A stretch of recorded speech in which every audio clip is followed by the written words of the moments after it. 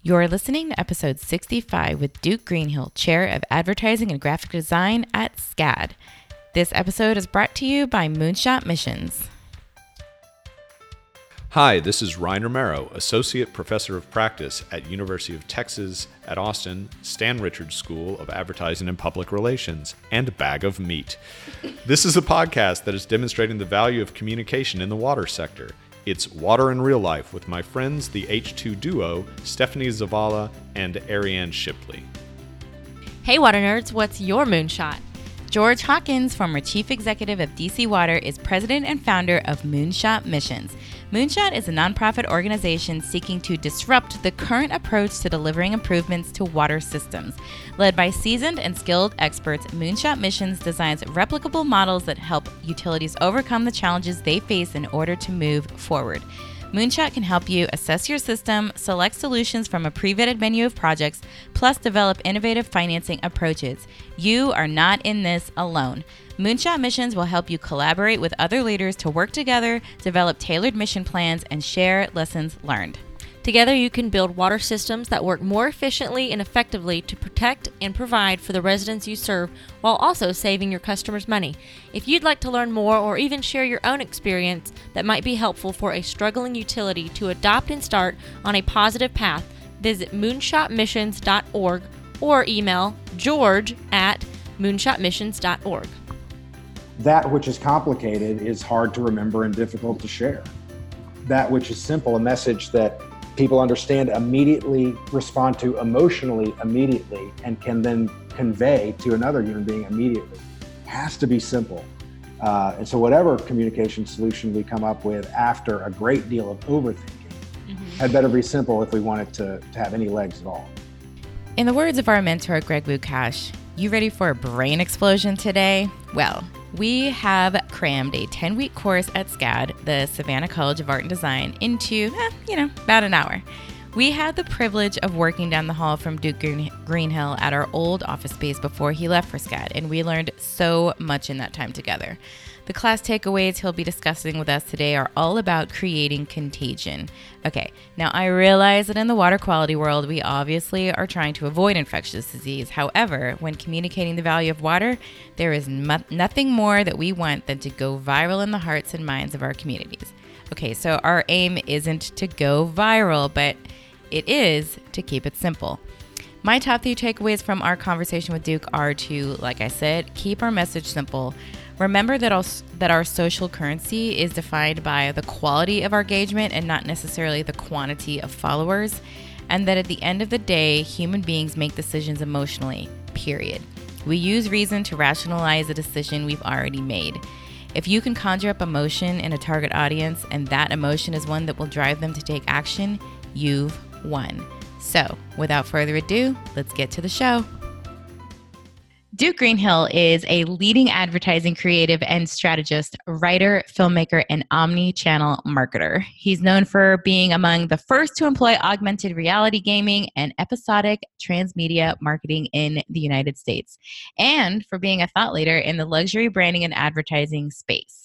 Duke has published articles on luxury brand strategy and storytelling in top-tier industry press, including Fast Company, the Harvard Business Review, The Telegraph, HubSpot, and others. His projects have won many industry awards, including Effie's, One Show's, Ogilvy Awards, Addies, and others.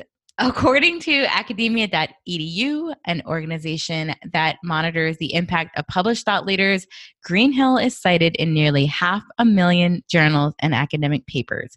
He is currently the chair of advertising and graphic design at SCAD and a badassery of all kinds of sorts that we are huge fans of here at Rogue Water. So, huge fangirling right now. So excited to be chatting with you this evening, Duke. Thank you so much. I am too, and as always, you two are way too kind. Well, Duke was also a speaker at our inaugural Catalyst 2018 twice. Like we were blessed with 2 presentations by Duke at that situation. So you were definitely an honorary water nerd. You got to spend some time with our water nerd fam there at Catalyst. You've always been incredibly supportive of our mission, What do you dig about the water biz, and how are you going to use your advertising guru status to take our comms to the next level? You guys ask great questions. Part one, I guess, what is it I dig about water? At the end of the day, I think the simplest way to answer that is I think water is sexy. And Yeah. in advertising, we're all always looking for the sexy product, the sexy service, something that you can do something cool with. Water, and this is a cliche only because it's true, is all about life. Yep. When we're combing other universes, other planets for where there might be life, we don't look for life, we look for water. Yep. And ultimately, I think it's going to be the great commodity of humankind. And so I dig it. And in terms of what to bring to me, because of that reason, that water is sexy, I don't see why there needs to be a distance between the way we market, say, a Tiffany ring and the way we communicate about water. It's all blue. It's all blue. That's right. And so to me, I think the first step and what I would like to encourage or bring is to stop thinking about water as a utility, as something people don't want to hear about, as this second-rate product or service, and start treating it with the respect it deserves and produce communications that treat it that way. Preach. I think we can end the interview there. I mean, that's takeaways right there. Mic drop. Yeah. Love it. Okay, Duke. So you're teaching a class at SCAD called Creating Contagion from Experience to Entertainment to create a groundswell of intrigue. Yeah, that's a good long title there. Yeah. That's awesome. I like it. Tell us a little bit more about this class, what you hope students will walk away with, and this Contagious book. Oh, sure. The book is great. It's just kind of what the title implies, a sort of breakdown of certain components that make communications viral, shareable, or what the authors call sticky. And the class, while it shares the name, doesn't exactly spring from the book, but we talk about similar concepts, ways to be at the forefront of communications, at the forefront of marketing, advertising, PR, whatever the commercial communication might be, by focusing first on the entertainment value of the communication and the utility of it. What does it provide the end user? Do they get something from consuming it, rather than the message, how to sell it? Yeah. And so we look at things like story, shareability. Is it innovative? Things that will encourage people to get something out of the message itself and not just the product you're messaging. Nice. Well, I love That's that. a good academic answer, too. That is a great academic answer. I want to join your class. Yeah. I have not wanted to go back to college, but I do now. Well, it's a fun class, and the students, I got to tell you, are, speaking of remarkable, sometimes I think they're better than I am, but are they looking for a job? Well, many of them will be soon, that's for sure. Yeah. Yes. So I love that you touched on one of our favorite topics, which is storytelling, and that's actually one of the things that you kick your class off with. So what are the 5 elements of story that you teach your students, and what does it mean for a story to be sticky? The elements of story are maybe not what you're hoping for, but there are things like character, plot, setting, tension, conflict, though, which I think is probably worth talking about. Without that, you don't have a story. But I kick off the class with story because it's the absolute foundation. It's the fundamental thing that makes any kind of communication, whether it's interpersonal or commercial, worth communicating. Yeah. Human beings have been telling stories in cave paintings since time immemorial. It's within us. It's a drug to us. Ooh. And, nothing wrong with leveraging a little story addiction when you're trying to get something done. I love it. I feel like everything you say is just like, oh, I need to write that down and save that. Oh, I need to write that down and save that. Like, yes, story is a drug. I mean, our brains are hardwired to process information that way.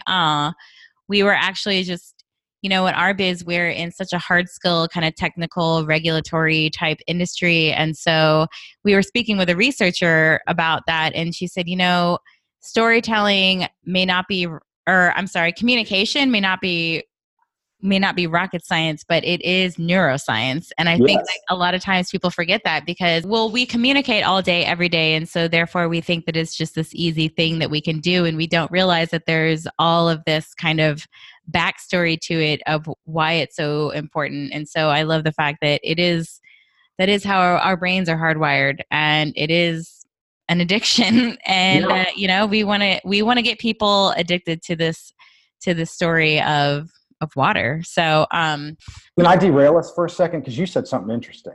Okay. You can absolutely derail us. It's conversation. That communication, people might perceive it as easy. Do you think I don't know anyone that thinks it's easy, which is. I think that's why a lot of marriages fail. Most people don't communicate well. Right.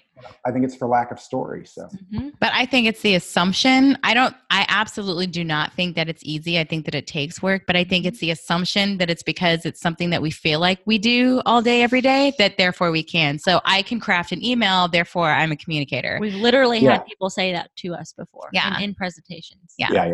That we ought to be good at it, so we all assume we are. But dear God. I can have a conversation with a person, ergo I am a communicator. I mean, everyone, yes, is communicating in some form or fashion, but are you doing it effectively? Are you making an impact? Are you, in our case, driving people to behavior change? It's just, are you driving people to move something forward? Are you getting people to get buy-in with what you're trying to, with the innovation that you're trying to do, or the rate change that you're trying to do, or yes, we're all communicators, but I guess it comes to the point of effectiveness.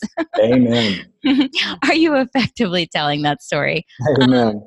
So I got the wonderful gift of being able to look through the syllabus for this class. And as Aaron said, we want to audit it. But what is the 360 degrees of a sticky project brief? What is that all about?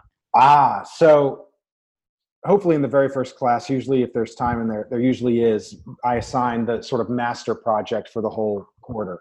SCAD is unusual in that we do 4 quarters a year instead of 2 semesters. And so a class run is only for 10 weeks, which is, That's quick tight. and heavy, as they say. Yeah. If I were an administrator, I would say it's very rigorous. But it is. And so I assign a master project. 10 weeks is about what you might have if you're lucky to put together a campaign for a client. Yeah. And so the master project is to devise a campaign for either an existing or imaginary client. Sometimes I assign it to them. Sometimes I let them choose. That the 360 refers to omni-channel. Okay. No communication is absorbed by any audience when it's conveyed over just radio or just television or just print. It's got to be surround sound. I love that. And so that's what the 360 refers to. And then it's got to leverage all of the elements of contagion that we talk about in the class. Okay. I'm laughing because Stephanie and I just call it a pie. And he has this like really cool like surround sound, omni-channel, like thinking like we just presented on the same thing and we gave them like 30 pies. Yeah. We had like 7 slides with all like different pie related pictures of So well, surround sound. pie tastes a lot better than a surround sound speaker, but that is true. Okay, so from there you move to this lesson called triggers, the importance of time and place. I know triggers have kind of come to be a negative connotation in today's society, but you assign some chapters from Malcolm Gladwell's book, Tipping Point. yes. Oh my gosh. I am a huge Malcolm Gladwell fan. I think I read that book in a single afternoon. I could not put it down. What are triggers from the perspective that you're taking, and what are some of the key points that you pull out from Tipping Point? Triggers are anything that you can attach a CTA, a call to action to. So if you're advertising, product X, and you can attach the purchase or the use of that product to a smell, a taste, if it's not already a tasteable product, a shape, a color, then you can conjure top of mind thinking about your product every time a consumer or a target audience member sees that shape, color, smell. And when it's top of mind, they take action. And so you always want them thinking about your message so that when the time comes, they're ready. And triggers are those things that you can sort of hijack and make your own in order to achieve that. Nice. So drinking a nice, tall, cold glass of water on a hot Texas day. On a hot Texas day. That's it. That's a trigger for me. If you can attach it, to the smell of the honeysuckle or whatever else, then every time people smell it, they think, oh, water. Yeah. Man, I need to drink that big old glass of water. Hold on. You just gave me an idea. I got to write down. Honeysuckle's cold glass of water. No ice. There you go. There was I think it was 2015 maybe, there was a great campaign that Dunkin' Donuts did, I think in Asia. And they played radio spots on buses. And at the same time had some sort of contraption in the bus that would emit the smell of Dunkin' Donuts. Oh my God, that's brilliant. And they arranged for the buses, or arranged for there to be pop-up Dunkin' Donuts at the major bus stops. And I can't remember if it was all of Asia or Malaysia. I can't remember where the campaign ran, but a sales increase of 40%. Oh my, yeah, I believe that. I mean, if that happened here, they can't have that happen here because our obesity rate is already so high. Like that would have to be the new norm. Like, yeah, when I get on a bus, I need to eat some food. What is it going to be today? Yeah. So funny enough, in the new place where we have our office space, on the other side of one of the walls of one of the office spaces here is a ice cream shop. An ice cream shop that has waffle cones. Oh. And so when we came here to tour and he was showing us all the different offices, he was like, we're going to get this fixed, but we call this the waffle cone room. And the entire office room smelled like waffle cones. Yeah. And I was like, we can't, no, because I'll just be hungry like the entire day. So that would be a real problem for me. Yeah. Serious. It was for us too. So we got the Don't one you smell the ice cream? I can smell ice cream from 3 blocks away. Oh my God. The waffle cone smell was overwhelming to any other smell. Amazing. Yeah, but it was, that's why I can't have any of those Scentsies or whatever that are food scented, because I'll just be like eating all day. I can't. I used to get the apple pie one, and I found myself going, to the filling station, getting those cheap 99-cent apple pies. I was like, exactly. What am I eating? What am I doing? Because you've been smelling it all day. Trigger. That's a trigger. Yep. Okay, so innovation.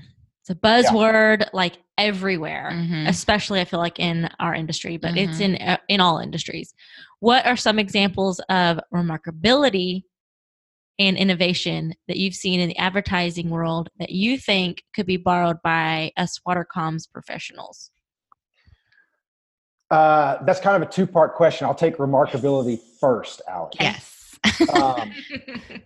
In this context, when we say remarkability, we mean it kind of literally, anything that is worth remarking about, repeating to somebody, sharing.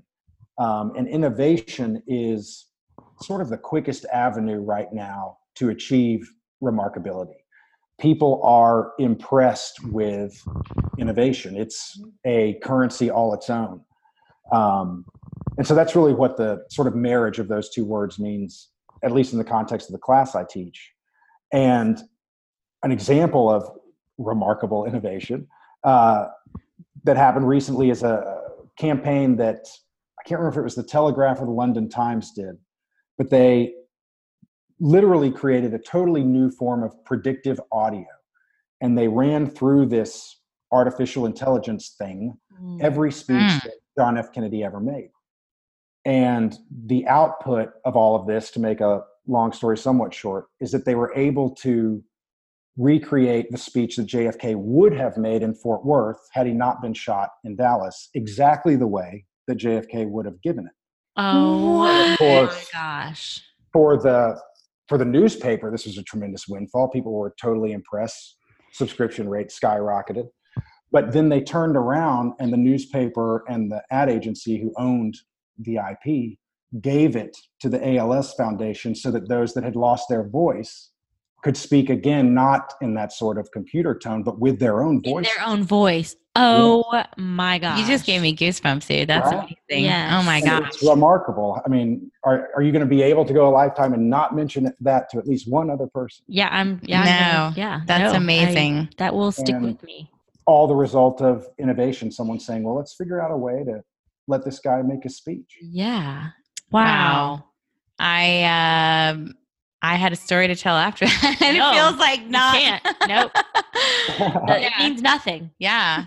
No. I love that because that's so personal. And even for someone who hasn't been personally touched by that disease or that circumstance, is just, you can totally empathize with that. And I love that. But I think it comes back, because that's very like people's stories affecting other people. And when you talk about remarkability, that makes me think about how in a lot of the conversations we've had recently, we've talked about the story that's kind of the most amazing story about our industry that we don't tell enough is just the absolute passion of the people who work in this industry. And the fact that in so many cases, when we're working for a utility or a district, we actually a lot of times have to pull stories out of people because they're just like, oh, I don't have a story. Like it's fine. That's what I do every day. It's not a thing.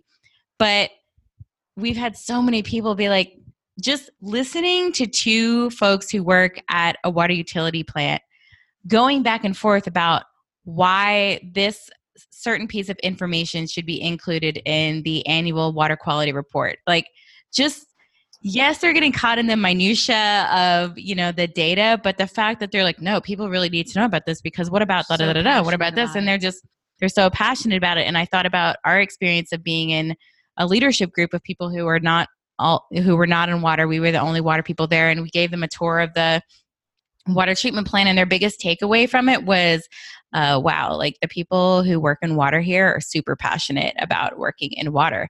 And for us, like not recognizing that is a story. And it makes me think about how the video on social media about the guy like completely losing his mind over the double rainbow, like as crazy as like everybody thought that he was about like the like double rainbow. They're like making fun of him, but also like that's so badass. This guy is like so pumped up. But like we are totally double rainbow people, like all the time about water, and we're not telling that story enough. And like for us, I think that is a so simple but remarkable story that we need to be telling about what we're doing is the absolute passion and how much the people on the inside really care about every single drop of water that passes through a plant, whether it's drinking water or wastewater. It's just like, we got to tell it. I don't know how That's it.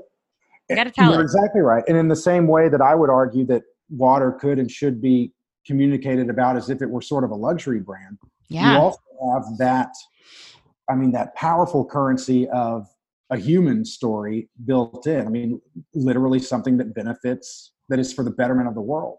Yeah. And when I tell the JFK Unsilenced campaign story to people, it's never the newspaper part they remember. It's the ALS part they want to talk about. That's the human part. That's what's powerful. And water has that built in. Mm-hmm. Absolutely. Well, you brought up currency a little bit. So you talk about in your class also this currency of clout. So can you kind of talk to us a little bit about what that is? Because there's kind of both positive and negative influences there. Yeah. I mean, it just refers to what, an academic would call social currency, meaning the value that your followers place on whatever information it is you want to share with them. That plus, of course, the number of followers that you have. So if you've got, 1 million followers, but they don't think what you share is all that great, maybe you're worth X. But if you've got 10,000 and they hang on every word that you say, then you might be worth X also. So it's just a way of evaluating people's social currency. God, can you please say that again? A very, strange and somewhat disturbing way to color people, but it is powerful. And influencer marketing, as we call it, is probably the most effective form out there right now. But there is positive and negative influence. A great example of the power of it is how you guys have seen this Fire Festival documentary or heard about it. Oh my God, have I? I've seen everything about this. I've read everything about this. Is the most fascinating, terrible story. Can you And give it's like a fascinating. brief synopsis of that? I don't know if Ariane can give a brief one. Can you give a brief one?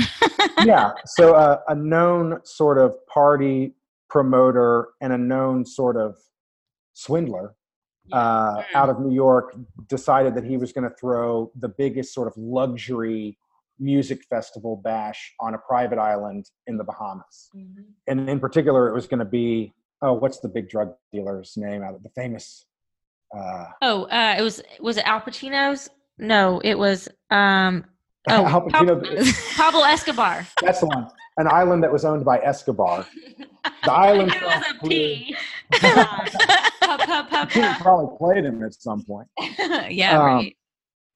But they marketed it strictly through influencer marketing. They hired people like the Kardashians and models, and ultimately it was sort of the random posting of a solid orange square by 1,000, 2,000 well-known influencers all simultaneously that had tens of thousands of young, rich millennials flying down to an island, having no idea who they were going to see, where they were going to stay, what they were going to do.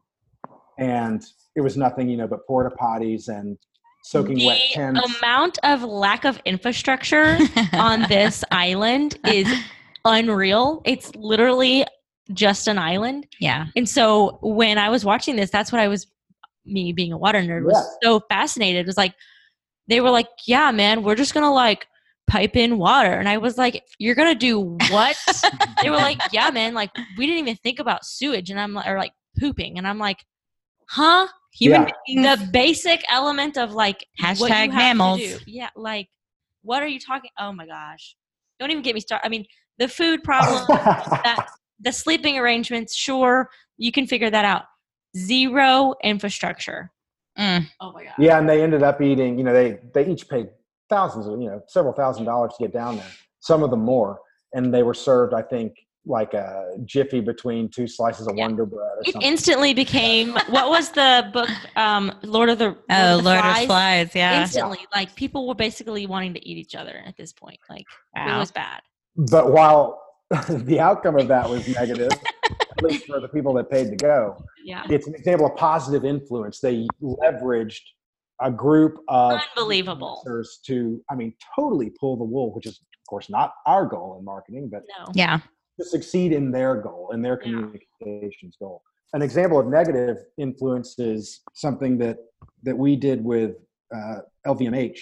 So Gucci bags were selling better than Louis Vuitton bags. And of course, that was problematic. Mm-hmm. At the time, what was being proposed by our company to LVMH was, let's use a bunch of influencers, get Louis Vuitton top of mind again, et cetera, et cetera. I'll take a Louis any day. Right. Me too. Someone had the bright idea to, what if we did the opposite? What if we started giving people that society hates Gucci bags? Would more people start buying Louis Vuitton? Nice. And so we started with, and now her name's going to I'll take a Gucci bag any day too. No, the Jersey Shore's gal. Oh God, which one? Snooki? Snooki? We sent Snooki a bunch of Gucci bags, and off of her alone, Louis Vuitton sales in North America started to go up. And so, sorry, Snooki. Right. But that's an example of negative influence. Not sorry. Sure. Oh my. She's a great mom now. Oh, she is? Yeah. I don't know her outside of. Okay. But whatever you think of Snooki is, not really the point. The target audience had a certain opinion. The target audience had an opinion of Snooki, and it worked. I mean, always bringing us back, Duke. Yes. Yeah. Okay, let's move on. What is gamification and how are brands using this? Gamification is probably just what you imagine. It's the application of, gaming principles, competition to a commercial communication. Sort of the great example of this, and the sort of most simple and subtle example of it too, is all of the fit tech that's around now. That all started with Nike, and their thinking was, well, let's incorporate this element of competition and we'll sell a whole lot more. And they were right. Yeah. And in gamification, there's sort of three tensions. It can be you versus you versus them, or you versus time. And Nike went with you versus you. How many steps can you get? Can you beat yesterday? Mm-hmm. And lo and behold, everyone's walking around with an Apple Watch or a Fitbit now. They are. And buying new tennis shoes and everything. The Yeah, whole because they works. got to get those steps in. Yep. Easy to get obsessed with that. I dig it. Okay, so please nerd out with us for a minute on data and measurement. So rumor has it that you have a cheat sheet for data and measurement. Tell us how that involves also a personal hero of mine, Dr. Dre, and which I have in my ears right now. Yeah, you sure do. I don't know about a cheat sheet to data, but I think the bottom line, the cheat to any kind of communications period, is to do the research, to understand who you're talking to, and to know, what they believe, so that you can communicate what you believe effectively to them. And the only way to do that in our business is through data. Make sure you have people who know how to analyze it too, because it's worthless if it's being analyzed poorly. Yeah. But Beats by Dre is a cool data story. Mm-hmm.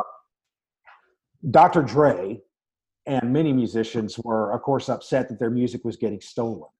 Mm-hmm. And iTunes offered perhaps a solution to that thievery, make it relatively affordable, 99 cents, and people would buy instead of steal. That turned out to work. But then the musicians sort of found the double edge of that sword and discovered that, yes, people were paying now, but the quality, the sound quality of their music was horribly degraded because it was coming from iTunes instead of a CD. And so Dr. Dre said, well, let's go and find out how much people are willing to pay to have that sound quality returned to them. And he found that many people were willing to pay a good amount of money if it were a well-designed headphone. And now he owns 70% of the market share in high-end headphones. Yeah. I mean, do you have two pair? I have two pair. Yeah. This is my workout pair. And then I have my studio looking pair that okay. So seriously, well, I'm a huge Dr. Dre fan to begin with. I grew up with that guy, not literally, but in my ears. And I was at Best Buy making the choice of, I went there to get Beats headphones, and the sales guy at Best Buy was like, well, what about da-da-da-da? I was like, nope. And several times he tried to steer me away from this. And I was like, dude, I am not leaving this store with something other than Dre's Beats. I have seen the documentary. It's Beats by Dre. This is, piss off if you're not gonna. I know what I'm here for, man. Back off. I know what I'm here for. Yeah, but I know I was kind of vague in that question, but I know that in your class you talk about the advertiser's cheat sheet when it comes to data and measurement. So that's what I was hinting at. I didn't know if you could share any of that with us. I don't know how well it will translate to audio, but it's basically just a grid, but it's a cheat sheet of the way that human beings make decisions and to what extent you really need data to support the risk that you're undertaking. If you're trying to get a human being to do something based purely on reason, it's very unlikely that they'll do it. So you need a bunch of data to support that they want that solution. If you're trying to get a human being to do something based on emotion, it's very likely that they will do it. And so maybe data is less necessary, but not as exciting a cheat sheet as you clearly imagine. I was clearly imagining something that would just solve all of my data and measurement problems. So just kidding. If you find that holy grail, please pass it on to me. But I love that we will talk about emotion a little bit, but we heard somewhere in a presentation or somewhere that story is data with a soul, and how you kind of have to need that. Facts and figures alone will not inspire people to change. That there has to be an element of story. And of course, all stories have a bit of emotion in there too. Yeah. Sure. So sometimes the biggest challenges in branding and comms is not #overthinking Ariane, overthink Ariane all the time. Why is it so important for us to keep things simple, usable, and memorable? That's a great question. I would amend it if I could slightly. Yeah, go for it. At least just reminding the listeners that I think it's worth overthinking when you're concepting. I think it's worth overthinking when you're sifting through data. I think it's worth overthinking when you're trying to decide what the best move for a client is. Sure. But the solution has to be simple. Mm-hmm. And it goes back to really sort of the basis of our conversation: contagion, shareability, virality. That which is complicated is hard to remember and difficult to share. That which is simple, a message that people understand immediately, respond to emotionally immediately, and can then convey to another human being immediately, has to be simple. And so whatever communication solution we come up with after a great deal of overthinking had better be simple if we want it to have any legs at all. So you're saying I have a strength of overthinking. So there Please you go. don't say that. Yep, Don't tell her that. Nope. That's my takeaway. Nope. Overthink Ariane is coming out. Okay. I do. I think you and I have a strength in overthinking, and I think it's a terrible curse sometimes too. But I mean, it's a double-edged sword. I mean, just think Nike, like, just do it. Like, I think of all the times when from that perspective of working out or like a physical challenge in that way. And, Nike is like, just do it. Like, stop talking yourself out of turning the alarm off and not getting out. Yes, it's cold. Yes, you don't want to. Yes, just do it. And it's so simple. It's such probably a simple why message. we make a great duo, because I'll overthink and you just do it. I was saying the same thing. Yeah. And it's the hallmark of a great leader: decisiveness, knowing when, okay, we know all we're going to know. Let's take the risk now. Yeah.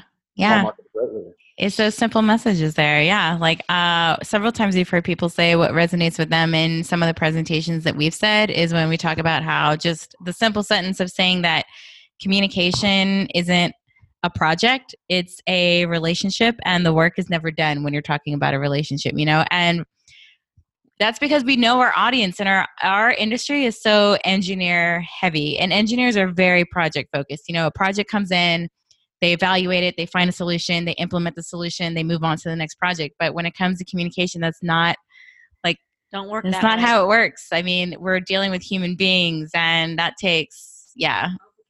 That's interesting. And it's an incredible segue into platforms and campaigns if you want to go there. Of course, yes. Take but us what there. you're talking about, the engineers and such having this mindset, which is not wrong. I mean, it's the mindset they have to do their job. Exactly. Of this sort of iterative, okay, project X is done, project Y, project Z. That's sort of what a campaign looks like. You have a goal, you set a time limit, you set a budget, you go out and try and achieve it, and then you're back to square one. Yeah. At least in the sense that in advertising, we know that when a campaign ends, so do sales. Whatever sales generated from it will end when the campaign does. Yeah. A platform is something you create, like the Fitbit for Nike, where you can serve those communications constantly. And more importantly, to your point, have that conversation, have communications come back to you so that you can build that relationship. Yeah. And campaigns are sort of passé now, it's all about platforms these days. Like, what's the difference between a platform and, say, like your brand, investing in building your brand and kind of like always communicating around your brand and what your brand stands for? Is that similar or different? I mean, the brand is the foundation of everything. If you don't have that together, and if you're not consistent with it, then platforms and campaigns are a moot point. But let's see, a good example of a platform is something that is not the message itself, but a service mechanism for the message. And campaigns are, almost always the message. Yeah. TV, radio, print, whatever the case may be, 360.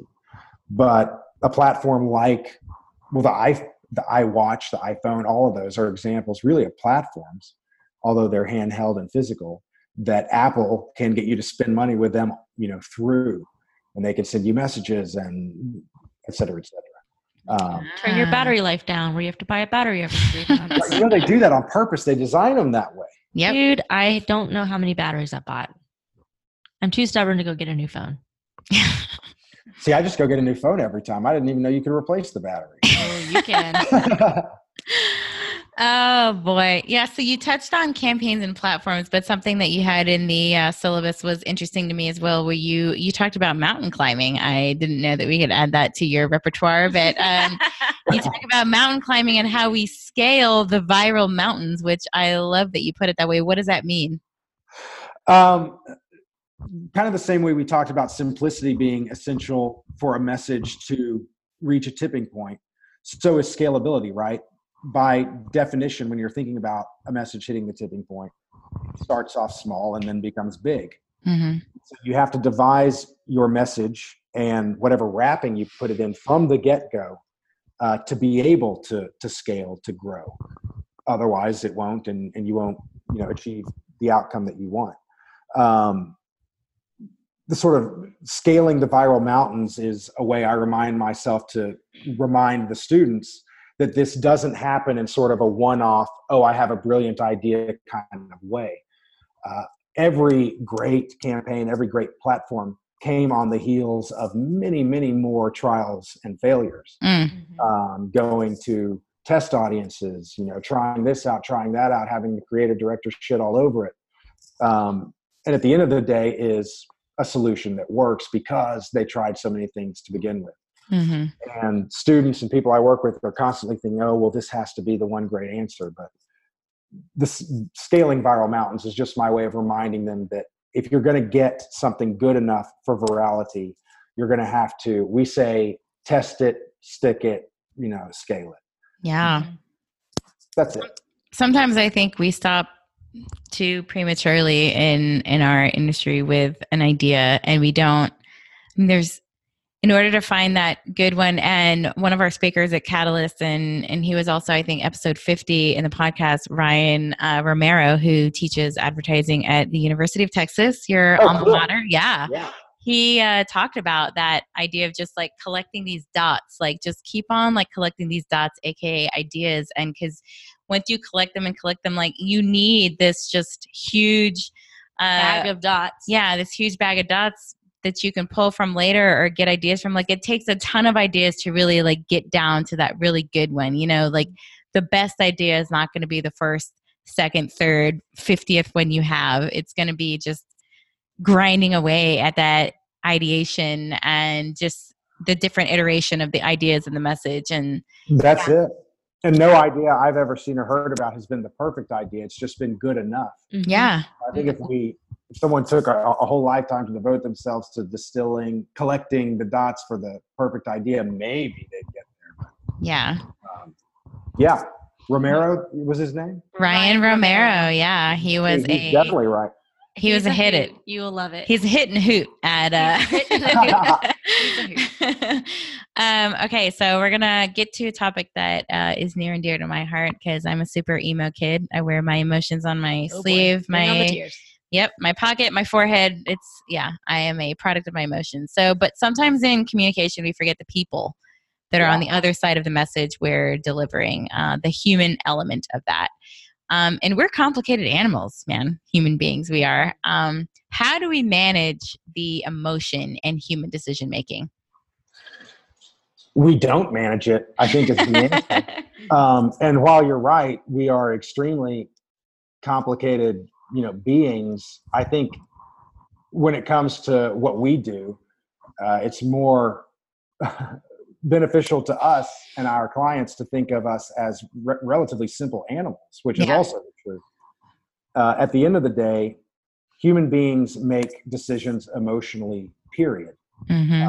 We trick ourselves into thinking that we've brought reason and logic into our decision making, but it's essentially a lie we tell ourselves. We use reason to rationalize the emotional decision we've already made. So if you can conjure an emotion in a target audience, and that emotion is one that will drive them to take an action you want, then you've won. Yeah. You'll find a way to rationalize whatever action it is you've gotten them to take. So I'm going to go a little rogue and maybe put you on the spot. And if this doesn't work out, then that's fine. But you kind of took me in your comment back to the very first question in relation to storytelling and how one of the 5 elements of that was tension. Yeah. And a key reason that tension is so important because it does help to create that emotional component of the story. So when you're thinking about something in relation to water, and having said that you've spent time around me and Ariane, you've spent time in the company of water nerds at Catalyst. I think that that's probably, it was for me, so I don't want to speak for everyone, but learning about the elements of story and how to use them more effectively in the way that I communicate, creating that idea of creating tension was somewhere that I got hung up on and struggled with when telling our story. So like, if I came to you with that same problem, like what would you tell me? Are you asking me what I think the conflict is, the sellable one? Yeah. I mean, I think it depends on the action you're trying to get someone to take. Yeah. But basically, I think at the end of the day, we all know what the world looks like if humankind, particularly Western humankind, doesn't begin to respect clean water. Mm-hmm. And it's a grim picture. Yeah. Which is dramatic and, primed for Hollywood. And that's good in that it provides you with a legitimate sort of conflict that you can propose to people. The challenge is it can come off as seeming hyperbolic. Yeah. Respect water or else, we're Kevin Costner and Waterworld. Right. Yeah. Doom and gloom. I think that's true. Or get people to think about the world without water as they know it now, without them knowing that you're getting them to think about it. Yeah. We talk about water as being sexy and being that for which we look on other planets when we're looking for life, and connect it to triggers like life, foliage, fauna, all of that stuff in a real way for people, not the sort of river runs through it way. Then people will inevitably imagine a world without those things, and you might have some traction. Yeah. I mean, every time I think of, like, my husband just cut the grass the other day and then it rained, and that smell, like that would be a great trigger smell to tell a story around, fresh cut grass after a good rain. And there's a great ad in that too, the voiceover conjuring that smell, even though the viewer can't smell it. Yeah. With those kinds of things. Yeah. You need to connect it to, and it's the truth, which is what I love about your quote unquote product, as opposed to a Tiffany ring, is that it's doing the world good and it's the truth. Yeah. Without fresh water, you don't have the smell of the grass cut and all of that stuff. So yeah, I think that the whole comments on triggers are really important, because I think that's how I think our biggest problem is that people have just kind of forgotten. There's so many things in, modern day civilization where we're so disconnected from so many things of, where our food comes, where our water comes from, where our clothes come from, like all of that. Like, we're completely disconnected from all of that. And so I think it's really important as a part of that is to kind of use that idea of triggers to remind us where all of these things come from and what would cease to exist if something as fundamental as water was not here anymore. So amen. And that brings you right back to tension too, because the world is so noisy and we have so many people vying for our attention.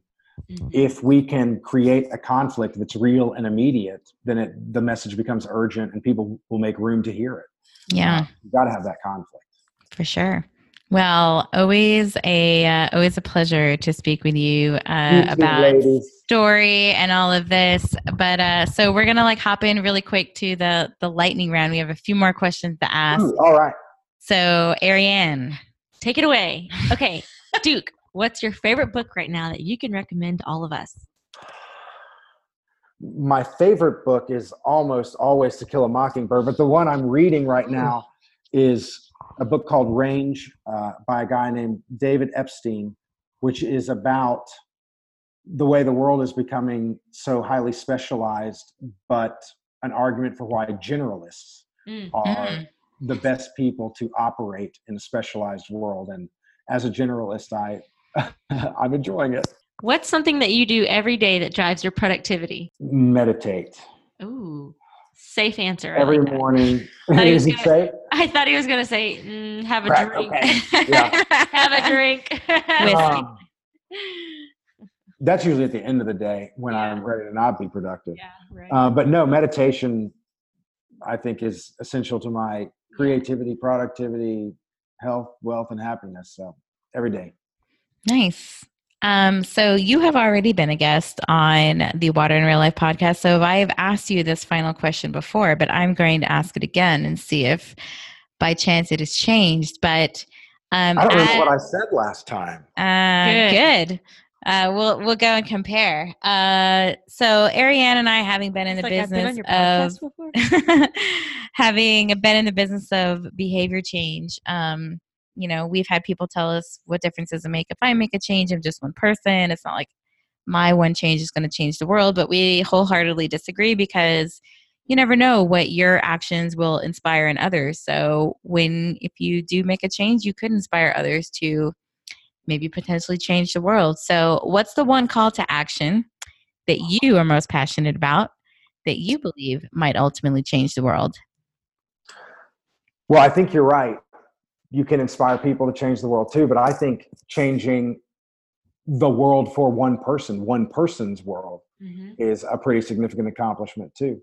And so to that, I don't remember what I said last time, but today I would say empathy about the people around you. Imagine what they might be going through. Remember that unless they're, Manson or Kemper or somebody, they're doing the best they can with the cards that they were dealt. And we're all just trying to do the best we can. And I think that if everyone kept that at least partially in mind some of the time, we'd be better off. And that sounds preachy. I'm not great at it. I could do it a lot better as well, but I don't know. You're mindful of it, so that counts. Yeah. Maybe not like word for word, but I'm pretty sure that's like really close to what you said the first time. Yeah. All right. Once you said it, I remembered. But guys, Duke was number 4? Yeah, early. Like we're at 64. 64. Well, he's not going to be 64. You're actually going to be 65. Yeah. Ooh, I like that number. Yeah. There you go. So Social Security. I mean, we've come a long way. We hope you enjoyed today's episode. Never miss out on future episodes by signing up for the Water Nerd newsletter. Found at theh2duo.com/newsletter. You can also find us on Twitter and Instagram at _H2Duo. We share all of our new episodes there as well as in the newsletter. So whether we come across your feed or in your inbox, be sure to share episodes with your friends, family, colleagues, fellow water nerds. Help us spread the word. We hope you learned something new today, got a little inspired, or did something that brought you one step closer to your goal. Until next time, remember what one of our favorite quotes says: "Those who tell the stories rule the world."